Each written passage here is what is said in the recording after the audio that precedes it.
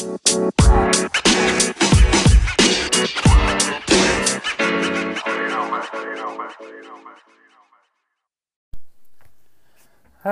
and welcome to episode 2 of the Marketing Chops podcast. Looks like it is officially winter out there, and I hope everybody is staying warm. Alright, before we get started on the topic at hand, one of the things I forgot to mention in my inaugural episode was one of the things I'm doing intentionally with this podcast is trying to do it for no cost. Because I know a lot of times, people want to start a podcast or want to start content or something like that, small businesses, and, all the guides say, oh, you got to buy all this equipment, you got to buy all this software and all this stuff. Well, I basically came up with a way to do this podcast for no cost at all using an app on my iPhone, the standard headphones that come with the iPhone, and just making up some graphics for using some free apps to promote my cover art and stuff like that, promote it on social media and everything like that. In the interest of full disclosure, I did spend 21 whole bucks on a little microphone, and that's just mainly because I think I want to give filming these podcasts on my MacBook using GarageBand a shot here and there. But being more of a mobile guy, you'll probably hear about 90% of these, recorded on my iPhone using just my old iPhone 7 here, and the headphones that came with the iPhone. Yeah, and don't rag on me for having an iPhone 7. I actually, believe it or not, real quick, the iPhone 7, I like the aluminum. I don't like the glass back. My mother-in-law got an 8 and it has a glass back. It's already cracked already. But anyway. Alright, well, on to the topic at hand. Meeting your audience. Figuring out who your audience is. Do you even have a clue who they are? You need to get to know your audience before you can even think about marketing to them. Okay? Now, let's dig into how you do it, but before that, I want you to think about getting organized. You need to use notes, spreadsheets, databases, graphics, or whatever. However best you digest information, because when you research your audience, you're going to be coming into quite a bit of information. So if you want to keep a spreadsheet, however best you kept information. I know, a lot of us weren't the best students in school or whatever like that. So, organization chops aren't 100% there. But ask someone to help you that's organized to be able to figure out how to put this information together. You're going to want to have a way to look at the information objectively, maybe map it out, graph it out, and that way it gives you a big picture of who your audience is. One thing for organization I'm kind of a big fan of is a big old whiteboard. I like to just brainstorm on it, write all kinds of stuff on it and everything like that. It gets ugly sometimes. But a whiteboard's a good thing for me. Just figure out what best gets you organized so you can digest this information easily and actually take action on it. Okay? Because here's the thing. The first thing you're going to need to do is conduct research. Yes, I said the word research. Yes, it isn't just for middle school science projects anymore. For those of you that weren't fans of science, you might see it coming back because, you might use a little bit of the scientific method in this, or not, however you conduct your research. But, so how are you going to conduct research? How are you going to figure out who your audience is, what makes them tick? Well, basically, you're going to want to first start with just asking questions. Ask your questions what your audience wants, what they expect from you, like on a service call or when you're providing service to them. And also remember the questions that they ask you commonly. Write those down so you'll get a list of questions that both your customers ask you and you're going to ask your customers, so you understand kind of what's in their head and where they're coming from. Okay, so ask and answer. Do a little creative interviewing every once in a while and just chat up your customers. Because they're going to be your best source of help and information. Okay. Another thing you can do is simple observation. Okay, this actually works pretty well, and I've recommended this for some clients who've had retail operational little stores, something like that. just sit outside your store for a few minutes every day. Or not every day, but periodically. Or even sit in your store and just kind of keep an eye on your customers, on how they walk through your store, how they approach your store. Like, do they look like they're in a hurry? Do they look like they come and browse? Stuff like that. Because all that information could help you figure out maybe how to lay out your location, lay out your operation, stage and visual merchandise and that type of thing. If you're a retailer, observe. It's kind of hard if you're like a service provider to observe your clients or whatever like that while you're working, but figure out, like, if you have, say for example, you're a plumber, HVAC person, electrician, like that, and you have more often than not clients that are kind of looking over your shoulder. Maybe think about that for a second. Are you putting off a vibe that you're not, that's making them not completely trust you and just leave you alone to do your job? Or, are they not even watching you, and maybe that just means that they're just not interested in what you're doing. That'll give you a lot of insight into, who your customer, who your audience is. For example, you have the ones that look over your shoulder a lot. Maybe try, explain to them what you're doing, or answer their, or say, do you have any questions about what you're seeing here, what I'm doing, that kind of thing.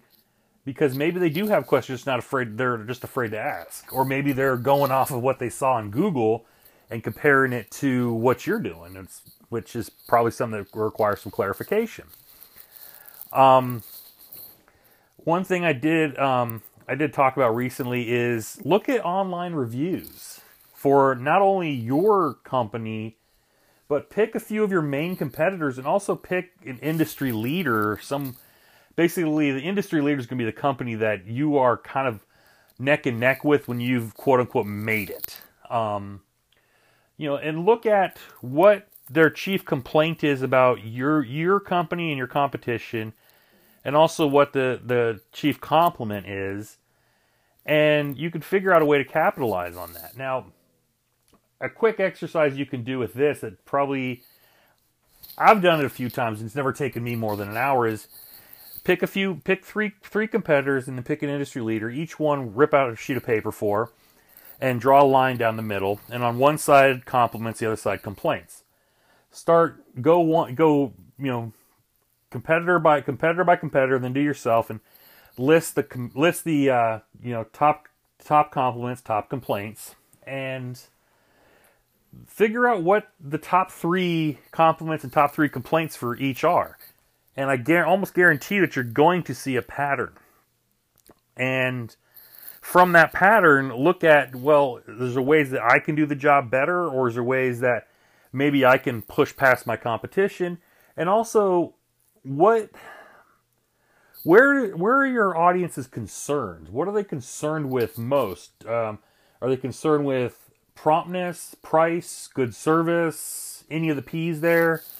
And figure that out. Okay. Another thing that kind of goes in line with the reviews is read social media posts, both about your company and your competition. What are the comments? What's the buzz out there?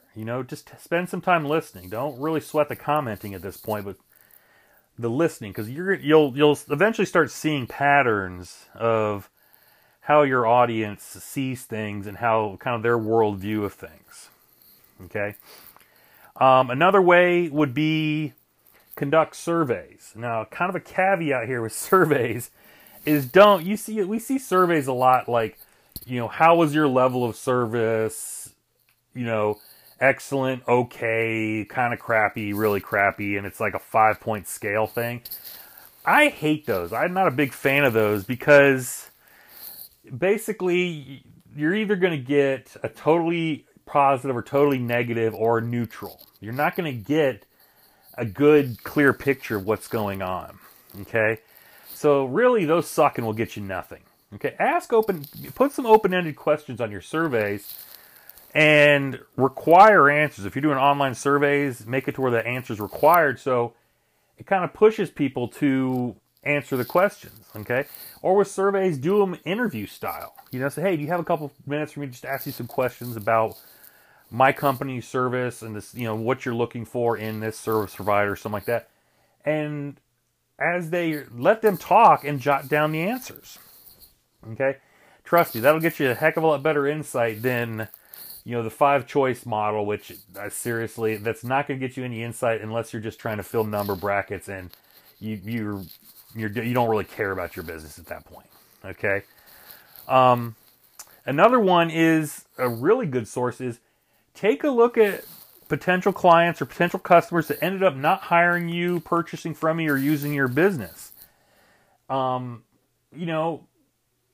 there something common among them, or what is the difference between those and the ones that did hire you? Chances are you'll see something of a trend in there. Okay, where is your audience? Where do they live? Are you a hyper local business, a community business, a regional? Are you an online business that does things around the world? So that's going to add to the number of audiences you have based on the demographic data and the region data. Okay, so understand that if you're hyper local and there's some places like a little small like barbershop or a small dentist or something like that where they're pretty hyper local. Everybody's most of their customer base is going to come from within 10 miles around them. Okay, so they need to understand that their local area and their region, their community. So what do they need? Do they just need your service, or do they need a little extra that maybe you can kind of add a value added service to? For example, like if you're a plumber and happen to know a good HVAC guy, a lot of times they'll ask for that. So, maybe partner with someone that kind of adds a value added service. So, that way you can offer that information up. How do they seek out a service they need? Do they ask for recommendations from friends or family? Do they go to the internet? Do they go to Google? Every demographic is going to have a top 3 way of how they search for and find your company. Okay, so understand that. Okay, what are their primary values? Okay, do they value price over service? Do they value a brand promise or an experience? A lot of the younger generations really value a company being socially and politically responsible. So, understand that. So you want to understand what are their values and how does that transcend into their buying, decisions, their purchase decisions. Now, with all this information, and of course also while you're doing this, and I always bring up the demographic data kind of on the tail end of whenever I talk about audiences, because that's pretty simple to gather, okay? Your age, gender, income bracket, occupation, just the demographic data is usually pretty easy to gather, okay? You can gather that by looking at your customer base and just jotting down a recollection, okay? You're going to quickly see a pattern there for your demographic data. The data I'm talking about here is the psychographic data as far as what drives their purchase decisions, where their head's at, what they're thinking, what their value set is. That's what's going to take a lot more time to understand. So like your demographics, a lot of times is what you use to figure out what channels you're going to communicate with them on. The psychographics is going to go into how you communicate, okay? How your tone is, how you're perceived, okay? So, while demographic data is important to figure out where you're going to hit them at, psychographics is how you're going to do it, and I think that's even more important. So that's why, rightfully so, it takes a little bit of research time to figure that out. Now, one thing to understand here is you're going to have multiple audiences, okay? A lot of times, at a bare minimum, a company is going to have a primary, secondary, and tertiary audience. So 3 audiences. And there's a number of ways to kind of visualize your audience. And there's, you Google buyer persona worksheet, audience worksheet or something like that. There's worksheets all over. You can pick some. If you need one, drop me an email, aaronjweese@gmail.com. Hit my website, aaronjweese.com. I'll send you one I've used since my undergrad days when I was first building personas in my marketing classes. That's worked well for me. But, have something fillable to where that way once you compile this information, come up with 3 primary audiences. Okay, at least 3. No more than 5. If you start getting more than 5, you're really going to start kind of convoluting things. So I would say no more than 3. If you're starting out, go 2. Just that way you're hitting all your points, and then you can kind of expand. Okay, so and then do some research and say, okay, how do I communicate with these? So you basically spend some time online and spend some time in these groups and figure out how to communicate what the value set is. And then from there, you can go forth and figure out your marketing, which is a complete other conversation. But for this podcast, I really just wanted to stick with, doing the research, understanding what makes your audience members tick on a psychological level that goes beyond just because most of the time when you think of audience, most people think, 35 to 54, male, income 75 to 150K a year, managerial position, owns home, married, 2 kids, something like that, okay? That data is really easy to pull together, okay? But, getting into who your audience really is on a deep level is going to take the time and the research and asking the questions. And that's the point I'm making is you take that time, and that way, once you get to the point of figuring out your marketing strategy and putting that together, it's going to be a lot more efficient, a lot more effective. I guarantee it's going to cost you a lot less in missed opportunities and missed ad spends and ineffective marketing efforts. So, because chances are, if you take a close look, you may be marketing on, one channel or a certain social media platform that your audience isn't even on. A perfect example would be, say you're, trying to hit your 18 to 24s on Facebook. Well, anybody that knows anything about marketing is going to tell you probably not the best place to try to hit the 18 to 24s hard. Okay? Or for example, if you're 45 to 54 and you're trying to kill it on Instagram, probably not the best place to go either. Okay? Yeah, you could use those platforms for those audiences, but you're not going to be very effective if you have to choose. Okay? So that's this episode. Think about, how you're going to approach your, understanding your audience, knowing your audience, how you're going to collect that data and how you're going to use that data. Because, if you properly collect and use audience data, it's probably the most effective thing in your marketing. And also understand you're going to revisit this regularly. Audiences shift and change.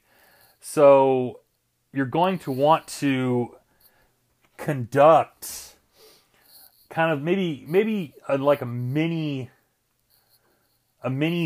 level of research every so often, 6 months to a year, something like that. Just kind of refresh the data a little bit, ask some more questions, see if the information has changed. If it's changed, make those adjustments.